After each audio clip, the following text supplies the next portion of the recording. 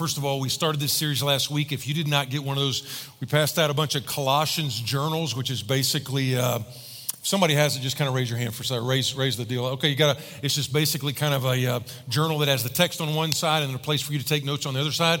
We ran out last week, all right, and so we've got another order in, limited supply. You can get them at guest services. They're free today. After today, I think they'll all be gone.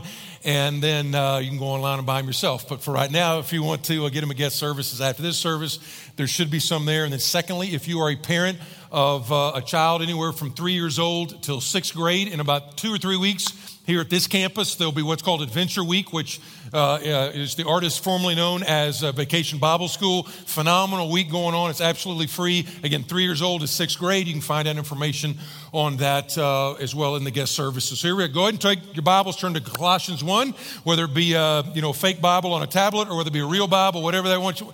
Colossians chapter 1, we're going to be started. We're only going to go through 6 verses today, but they are, they're all of them. It's just every word is super, super important. But just in case you weren't here last week, here's basically what this is. This is a letter by the Apostle Paul written to a church that he did not plant. He actually raised up the man named Epaphras who planted the church, heard the gospel, then went back home, planted the church, and the church was doing great. All right, this letter was written by the Apostle Paul back to this church after Epaphras said, hey, the church is doing great, it's growing, it's going, it's doing some great stuff, but the culture is starting to squeeze in on its understanding of Jesus. They were kind of nipping here and tucking here and doing this over here and shrinking the gospel. And so what happened is he writes this letter. There's 95 verses. It's not that big. There's 95 verses. There's 4 chapters, and he writes this letter, and we called it Exalted Overall. The reason it's called Exalted Overall, as you'll see today, is that is the theme. That is the whole theme of the book. It's the idea that the culture, the Roman culture, basically had this idea. It's like you can have any gods you want to. You can pick from a panoply, a smorgasbord of gods. You can take a little bit of this god over here, and a little bit of that god over here, and a little bit of this god over here.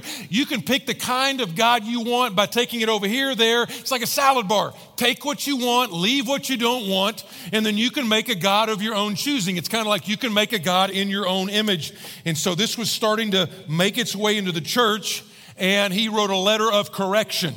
All right, it wasn't totally in the church, but it was dangerously close to shrinking their understanding of Jesus. Now, when we go through these 6 verses, understand this is not just a letter to a church in modern-day Turkey 2,000 years ago. This very, very much is to the American church. Very much to our church as well. Don't think that just because this was 2,000 years ago, when you open it up and read it, it is just like today's headlines. And what he's saying is, as your culture squeezes in and wants to diminish the view of Jesus, don't let that happen. And so what he does, particularly today's is sort of the text that all the rest of the text revolves around. And so we're calling it Big Jesus, all right? Big Jesus. Here's the way this whole idea of shrinking God comes out today. It comes out today when we say things like, the way I see God is, and then you fill in your favorite characteristic. Or you say, I don't think a God would really have a problem with, and then you fill in whatever your pet sin is. Or you're like, I prefer to think of God as this. Which, first of all, what does that even mean? I mean, Jimmy Crackhorn, and I don't care what we think. I mean, it's like, I want to think of God as God's up there. It's like, it doesn't matter what you think. It matters the way I've told you this is what I'm like. And so and by the way, and this, don't take this as being, I hesitated on using this, and then I realized, I'd mentioned it one time before, so hey, let me mention it one more time. But one of the best mockeries of this whole idea of, I like to think of God like this, is actually in that tremendously deep theological movie Talladega Nights, where Will Ferrell and that other guy, they actually pray.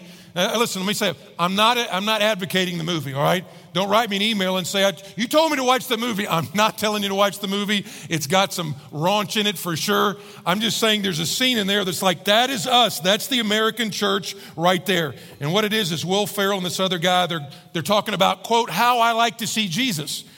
And so Will Ferrell's like, I like Christmas baby Jesus best. That's who I pray to. I pray to little 8-pound, 6-ounce baby Jesus. He's all snugly there in your diapers and in your crib, and yet at the same time, he's omnipotent.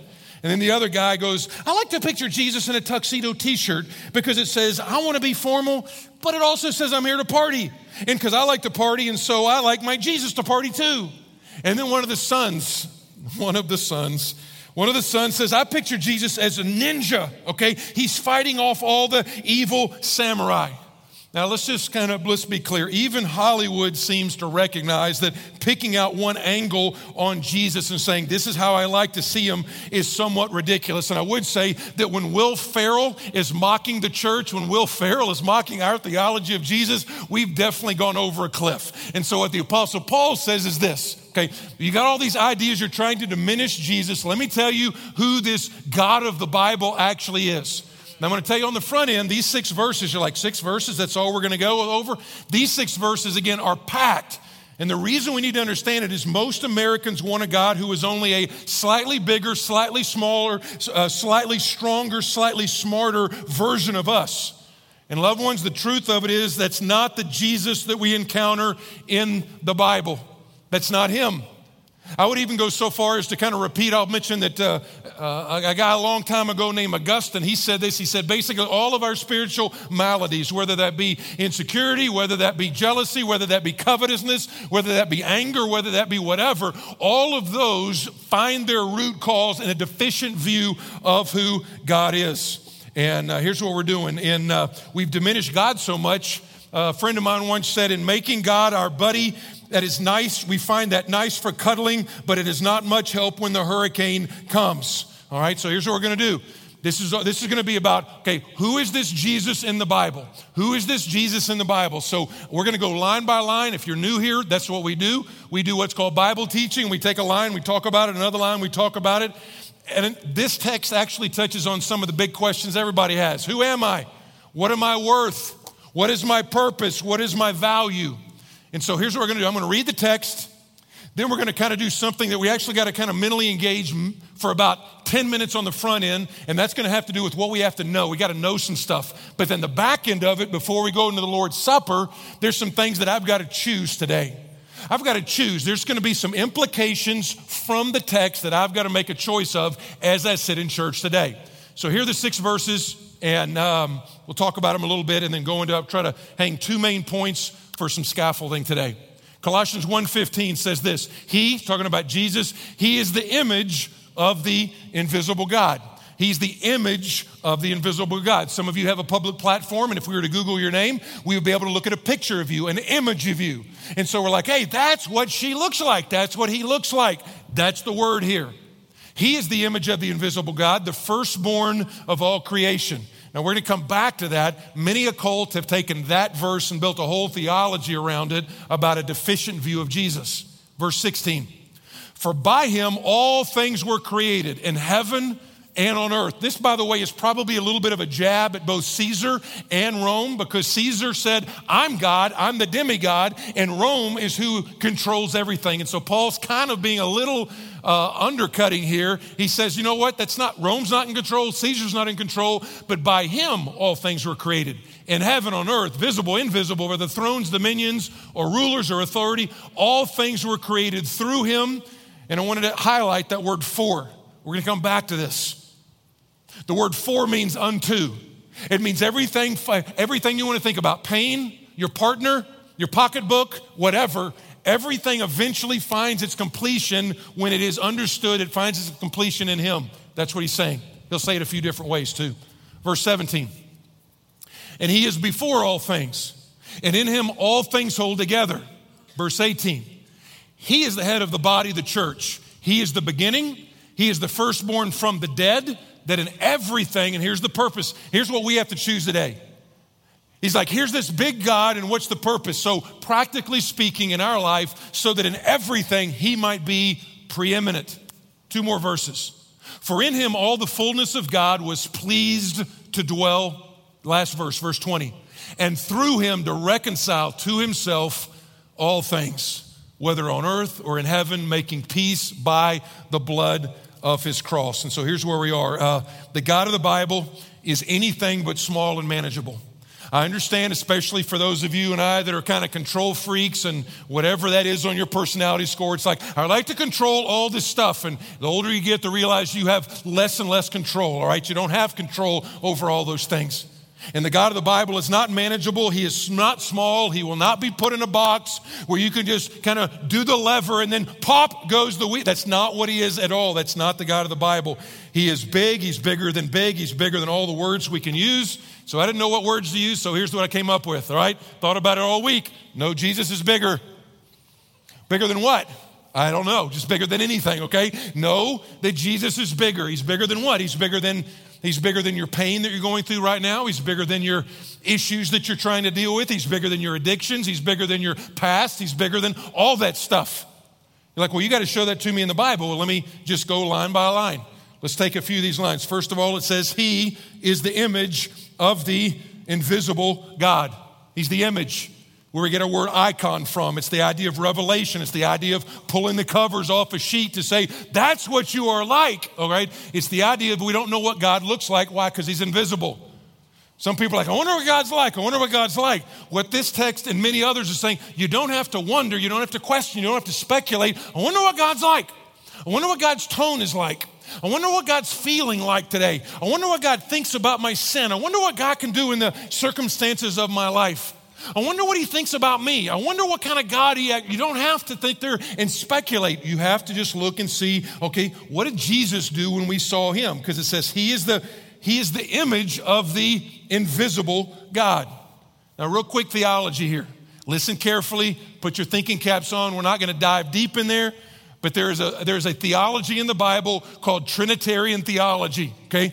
If you try to explain it, you might lose your mind. If you try to explain it away, you might lose your soul. The purpose is this. The Bible clearly teaches what is known as the Trinity or Trinitarian theology. God is Trinity, which means he has existed eternally in three persons. He is not three gods. That's called polytheism. He is not one God who puts on different hats. That's called modalism. That's a heresy. That's not in the Bible. He's not one God that is subdivided. That's called partialism, all right? That's why could you put that in an image? Could you put that in a way, an analogy I can understand? No, I can't. I cannot. There's no analogy you can grab, and every analogy you grab to try to explain it, it just breaks down the further you take it. Now, I've heard a bunch down through the years. You know, I've heard it's like, God is like water. He's water in one form, and he is vapor in another form, and he's ice in another form. No, that's heresy in every form, all right? That's not what God is like.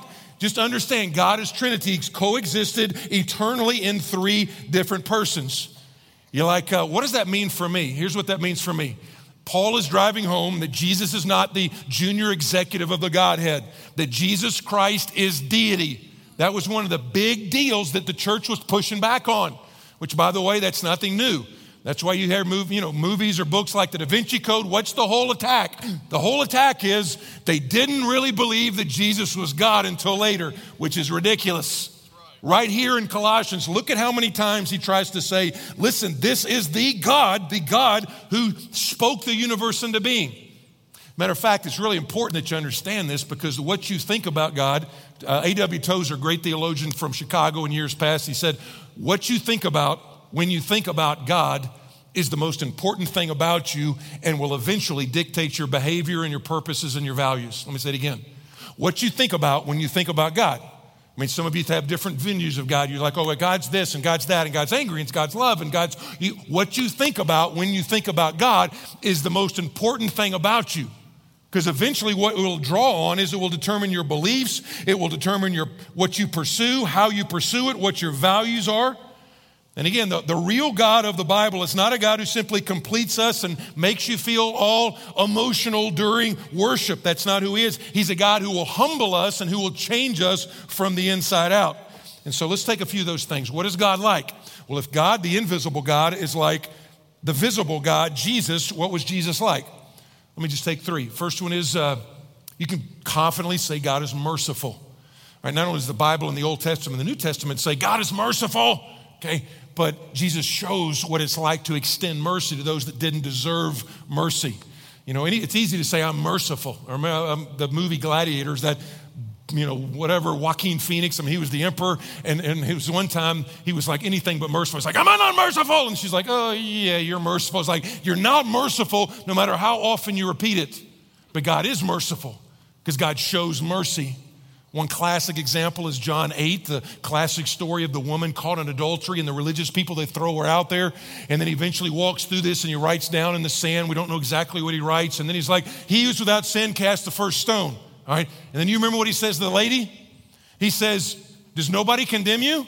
Neither do I condemn you, but go and sin no more. What a great balance of both amazing controversial compassion and yet calling sin, sin. Church, by the way, that's what we're aiming for, okay? Amazing controversial compassion. Showing compassion to other people are like, you're compromising. No, we're showing compassion without any disregard for the truth of God's word. You're like, how does that happen? I don't know, I'm still learning, okay? I think we're all in kind of that learning mode. How do I do that? It's like, how do you be like Jesus? Well, right there, it showed amazing mercy. We see Jesus extend mercy over and over again. And so we know that God is merciful. God is compassionate. God is compassionate. How do you know God is compassionate? Well, the Bible says it repeatedly. Right? Not does the Bible say repeatedly, Jesus modeled it repeatedly. I mean, how do you know God is compassionate? And that's a big deal because some of you are going through a really difficult time right now. Some of you have a lot of pain. I mean, I don't know what you got in this room. Like, let's say we got 1,500 people in this room. I would say that with the 1,500 people, I bet you then we've got about 300 at least that are going through some pretty intense pain right now. It might be emotional pain over something that happened. It might be relational pain that something has just disintegrated. It might be financial pain because you know what? It's like, man, I just tell you what, I don't know how it's going to make ends meet. It might be physical pain. I wish you could just know a little bit of the story of the young lady that sang the song, Overall I Know, and some of the physical pain that she's going through, and to watch her sing that song that God is overall is just amazingly a great testimony. And so I say all that to say, how do you know God is compassionate? How do you know God that actually, because it feels like when you're going through pain that God leaves and exits. But how do you know that God rolls up his sleeves and moves towards you? Why? Because he says he's compassionate, but he shows it. One of the shortest verses in the Bible is John chapter 11. It says, Jesus wept. Okay, that's the one you always pick when you're like, hey, let's memorize a verse this week. Jesus wept, all right? But the whole context is the closest family that is with Jesus throughout the times. He'd go to their house for rest and relaxation. Their brother dies. Jesus doesn't show up and he doesn't answer the prayer like they thought he should. It's like, show up and abracadabra and make him well. You've healed other people. You can hear our brother. You love him. Why don't you do something about it? He shows up late. And yet the whole story goes on. They're a little bit angry at him. And do you remember what he says? It actually talks about how it caused him anguish. And then it says 5 minutes before he's going to raise him from the dead, Jesus wept. Now, class, why would Jesus weep if he knew that in 5 minutes Lazarus is coming out of the grave? It's because he's empathetic. Because right now you're going through that right now, and he understands what that is like. God's a compassionate God. How do you know God's powerful? How can you sing this song about, you know what, if God wants to move this mountain, God can move this mountain. You know why? Because the Bible says he's powerful. Jesus shows he's powerful. Sits in a boat and the whole storm is breaking loose. I tried that prayer this morning. Didn't work, okay? I tried my office, like, God, please split that storm because for every drop of rain, it takes 3 Baptists away. So please take away the storm. Please take away the storm. And I'm looking on the radar. I'm like, do it, God, do it, God. And it just got worse. I mean, that's the whole, it's like yellow turned to red, red turned to hail, the whole, I was like, okay, I'm not Jesus. But Jesus stood up and said, be still. And boom, everything commanded it. Why? Because he's powerful. All right, that's that whole, you're like, that's in that one line? That's in that one line right there. And then he goes on, he's like the firstborn of all creation. Again, it's not that he was the born first of all creation. Listen to me. Many false theologies have made a whole system based on this one verse. And all it takes is a 2-minute Google search on contextual criticism, and you realize that when it says he's the firstborn of all creation, that doesn't mean he was born first. Born first. That's not what he means. Firstborn in the Hebrew tradition could either mean that you were born first or you were the person of honor and value and inheritance, which obviously he means because the very next verse he says he's the one that was the creative agent. If he created everything, he didn't create himself because he says, for by him all things were created. Thrones, rulers, all of that. Now, What Paul is pointing out is that Jesus was the creative force of Genesis 1. Theologians say Colossians 1 and Genesis 1 sort of have the same rhythm. In the way that it says this and then this and this, it says they're like that. What I want to put on your plate this morning is, okay, if God created you, what does that actually say about you? Okay, let that sit there for a second. If God is the God, and because what I wanted to do, the preacher in me wanted to take all these statistics about the Milky Way and, that 3 septillion stars in our universe, and we can see 9,000. I was even tempted to use the old Louis Giglio's laminin deal, and it's like, all that stuff. But it's like, okay, instead of the global, let's go to the personal. What does it mean that God is the God, that Jesus is the God who actually was the creative force behind you? What does that mean? Number one, it has something to do with worth. Now, we touched on it last week, but there's a lot of different ways that people try to find worth these days. How many followers do I have on Instagram or Twitter? How many likes? How many mentions? How much money do I have? What is my career looking like? How smart am I? How many degrees on the wall do I have? How athletic am I? All these things. But here's what you've got to understand is first and foremost, your value is inherent in the fact that Jesus made you and then he paid for you. Now listen to it. He made you. I thought back to I don't even know if we have that anymore, but when I was in grade school in Tulsa or junior high maybe, we had this shop we had to take called Shop.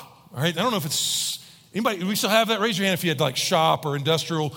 They're 4 if you're I know not of what you speak. Well, here's what shop was. It's like it was, and I'll give you hands down. I'm in the bottom 20% of people in this room who are what you call hands-on, all right? Hands-on. Now, if you're a homeowner, you'll learn to be a little hands-on, but the biggest hand that I've got is calling a repairman to say, come fix this garage door. It's broke. I don't know what to do with it, okay?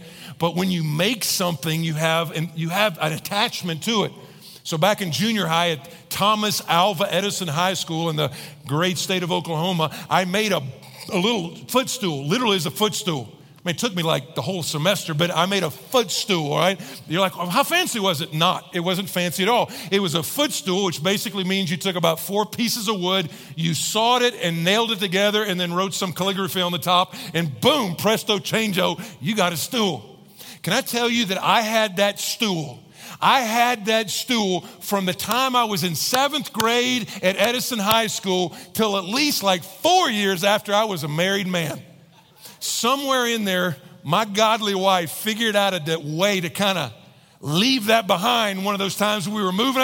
Where's my stool? Where's my stool? I don't know where that is, honey. I don't know where that. I'm still getting over it, counseling help. But I'm just saying there was an attachment to something that I made that was unlike anything else. It's I made that.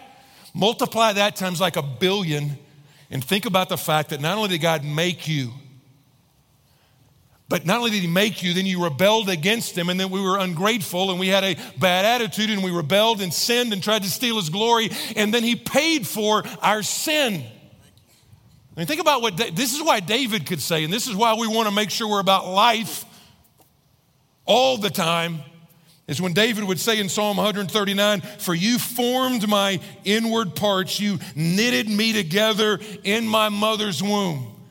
He's yeah, God takes a man and a woman and makes a baby, but bottom line, God is sovereign over all that. And he's bottom line is I'm knitting you together. When you see those little fingers form, that's an imprint that I'm making happen.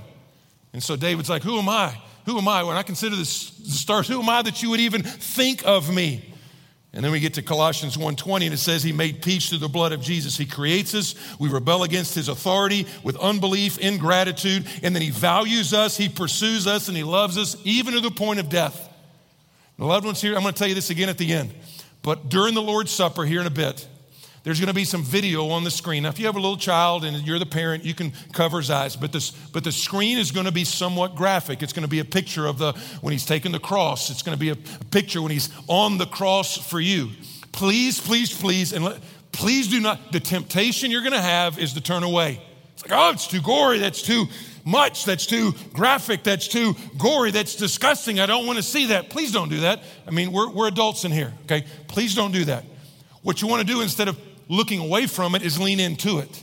Because when you lean into it, what you understand is that's how much he valued me and loved me and he paid for me. But you got to think that was my sin that put him on the cross. So that when you get to the last stanza that talks about the stone is rolled away, you got something to celebrate. Because you can't celebrate an empty tomb unless you have been actually to the fact that there is Jesus dying for my sin.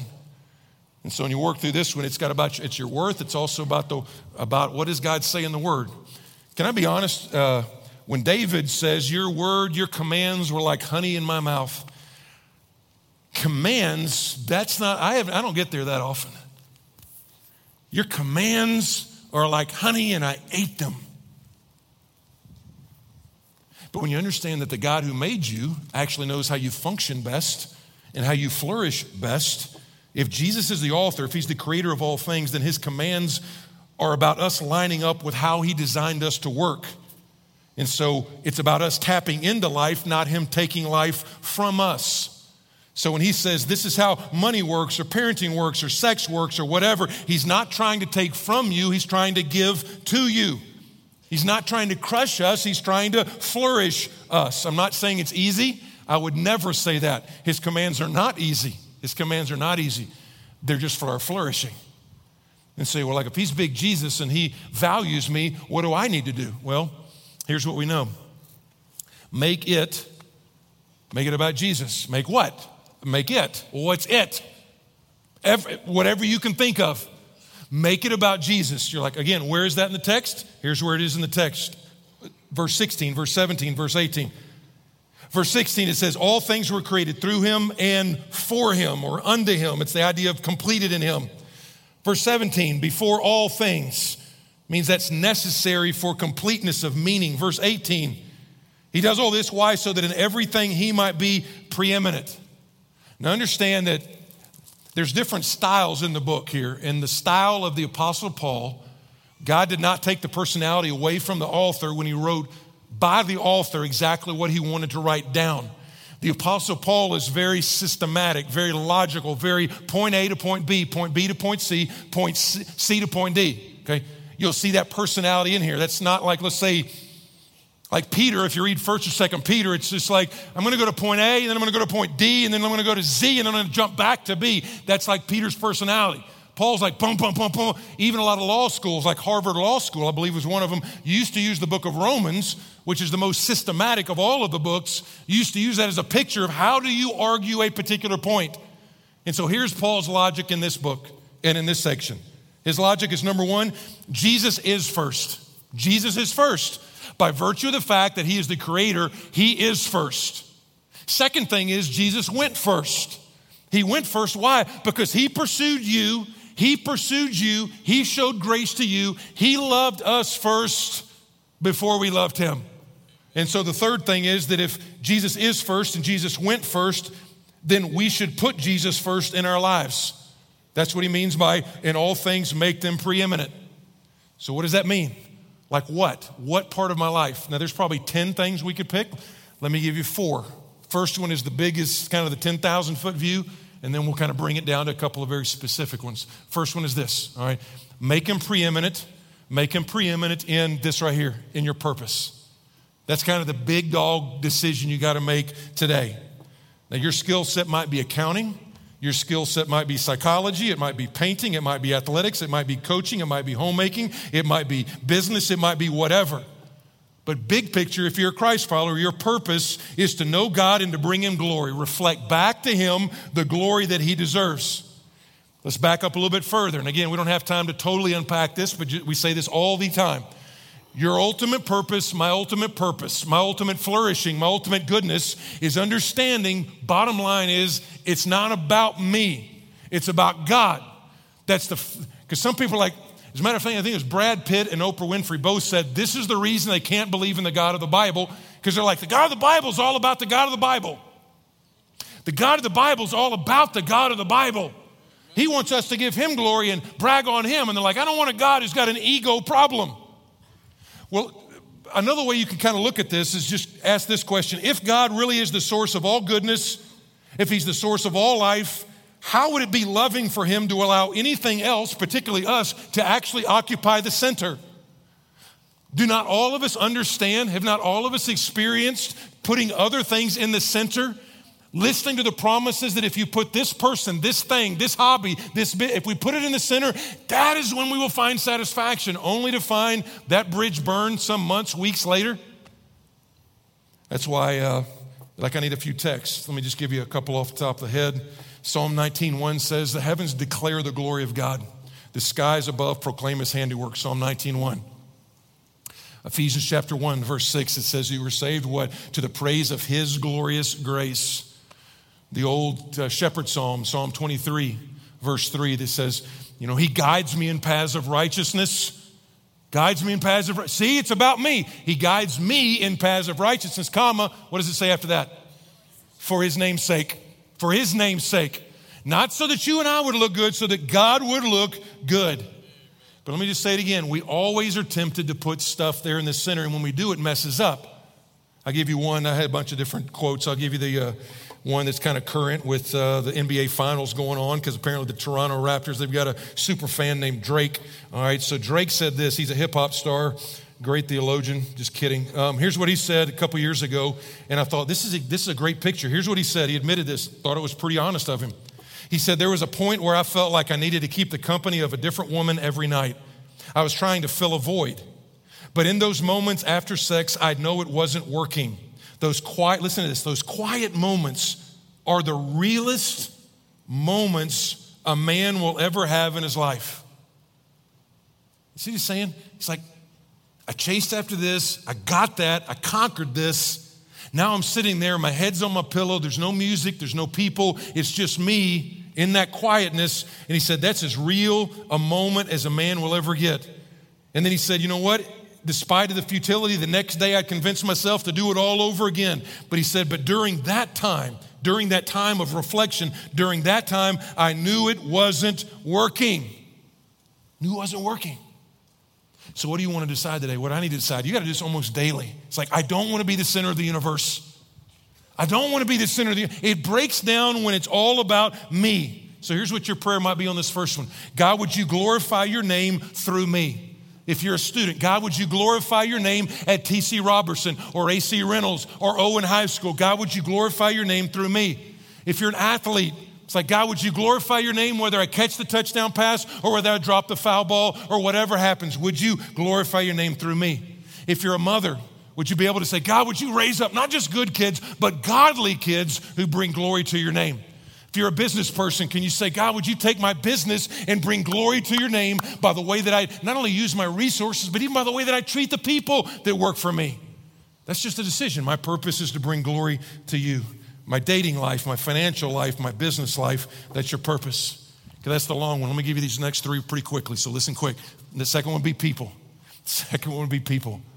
If I understand it's not about me, okay, what does the first commandment say? It's like, you know what? He said there's two things you got to love God with all your heart, soul, mind, and strength, and love your neighbor as yourself. Just so you understand, there's going to be like a 6-week campaign we're doing in the middle of the fall. It's all about how do we love our neighbors? How do we love our neighbors? How do we tangibly love our neighbors in a real way?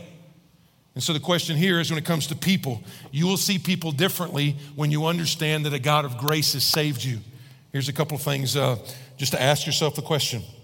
The Bible says that be merciful just as your Father is merciful. Do radical measures of mercy describe you?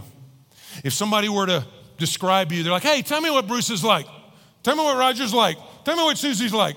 Would be the first even 10 descriptors, would any of them, let's just say, be mercy? Can I be honest? That would not be the case with me. Do not amen that, bro. That is such a bad place for an amen. All right, so what I'm saying is, I will have no mercy on you. All right, I have no mercy. So that would probably not be, but here's what it is. God checks the sanctification box in different order for all of us.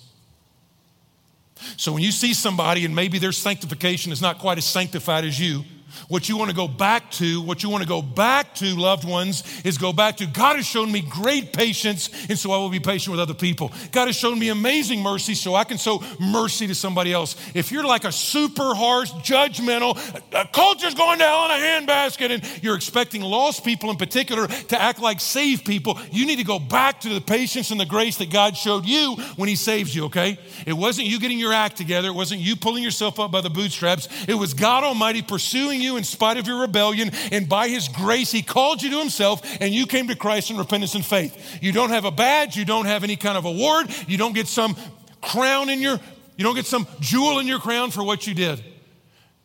And if you're the guy that's like, mercy, that's like the last thing I would ever mention to Bruce, then you got some sanctification work to do. And part of it is going back to, you know what, I'm merciful. Why? Because God's been merciful to me.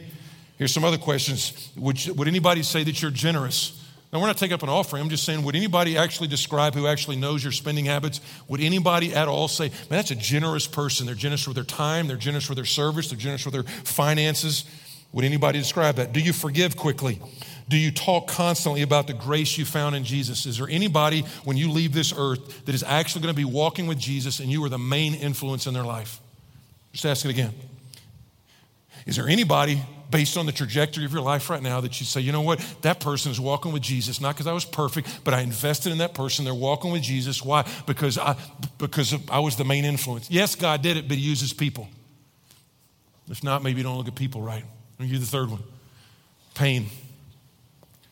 Let me say it again. There's probably 300 of you in here that are going through what anybody would define as severe pain.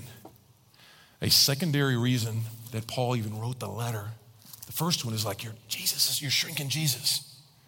But the secondary, you'll see kind of woven throughout the letter, is they're like, Paul, if you're so great and you're such a great preacher and you're working for God, how come you're in stinking jail? If you love God so much, and you're all about this big Jesus who can, like, when he rescued Peter, why isn't he rescuing you?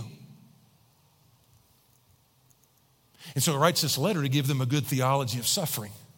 And we won't go into that today, but just think about just verse 24, a couple verses up. He simply says this. He says, now I rejoice in my sufferings for your sake. Now, Paul's not a sadist.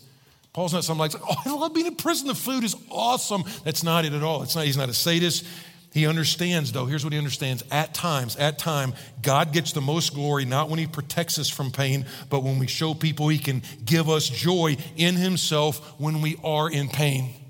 Let me say it again. Okay. Sometimes, not all the time, and I'm the first one at the front of the line saying, you know what, I want to pray that you would take this away from me. 7 years ago, when we had that kind of surprise cancer deal that I had, I wanted you to pray for healing. I wanted you to pray for healing. And so if you're in pain, there's nothing wrong with you praying for healing. Nothing wrong with that. If your finances are in the toilet, there's nothing wrong with you saying, God, please provide some supply here. We got to have some supply. Nothing wrong with that at all.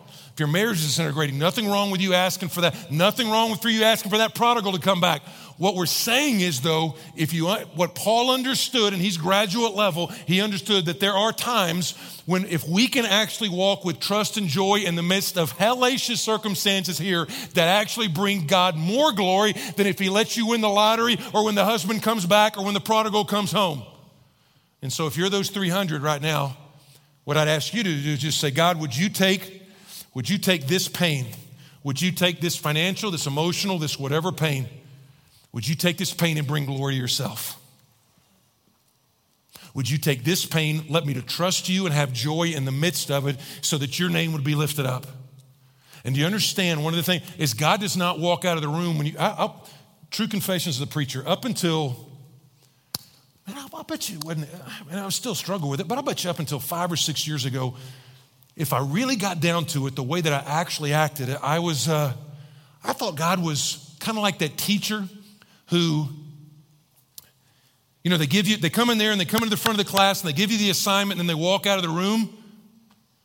And then as students were like busy, I gotta do the assignment because, there's a day that the teacher's coming back and I want to make sure the assignment's done and I'm working real hard on the assignment. I would say for the better part of, definitely the majority of my Christian life, because there's some kind of emotional deal I'm kind of scared of the emotion and the vulnerability and all that kind of stuff, to be honest. And so what I did was I'm going to work hard for God. And I still want to work hard for God. But what I thought was he was the teacher that had walked out of the classroom and just get to work and I'm going to come back one day. That's the way I thought of him. It's like he came, he gave me the assignment, I'm going to work hard and then he's going to come back again. What I did not realize was that he doesn't just walk out of the room, he walks through these issues with me. And so again, I go back to that verse I mentioned earlier. Some of you are like, well, I don't think that's just like a metaphor. That's just a whatever when it says God hides his tears in a bottle. You know what I found out is like at one point, a few years ago, A few years ago, we were just I was weeping over our prodigal. It's like, you know what? It doesn't matter if it's a stinking metaphor or not. Well, the point is, I see the tears, and I don't miss any of them. I hadn't lost any of them. They're not going to waste. I'm walking through this with you. What I'm asking you to do now is to trust me and to have joy in spite of the pain. And that's what he's asking you to do too. And here's the way we can show it, and we'll end with this, is obviously all this stuff should not terminate on itself, but it ought to come back up into praise. A question before we do it. If somebody has seen the way that you worshiped earlier, listen to me, I love you, I love you, I love you. If somebody had been sitting next to you, or let's say a Muslim had walked in here, been invited, what would that Muslim have thought of how big your Jesus is based on the way you worshiped earlier?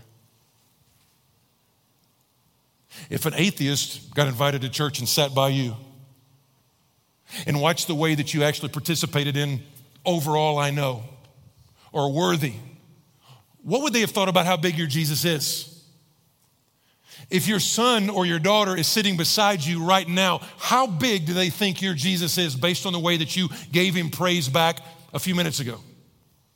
The great news is we get a second chance.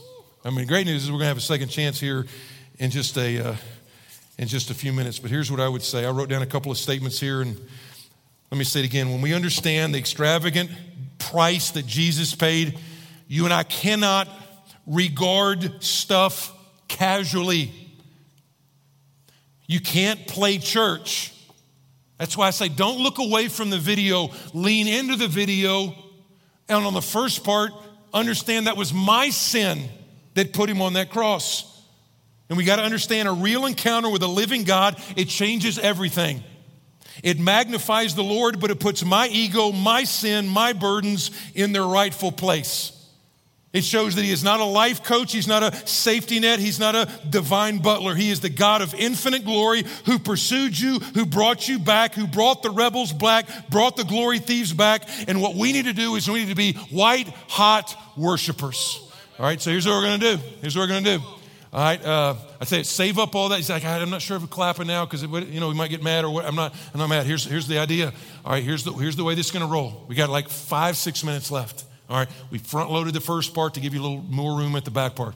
Really, what do you want to do? You want to go out in that monsoon? No, you don't. So here's what we're going to do. Volunteers, you guys come forward. You men and ladies, you guys come forward. Here's what's going to happen. You can use a lot of different parts of you. In the Bible, you see raise your hands, you see hit your knees, you see raise your voice, you see a lot of different postures. So I don't want to dictate how you want to worship the next 5 or 6 minutes. All I would say is worship intentionally, worship fervently, worship passionately.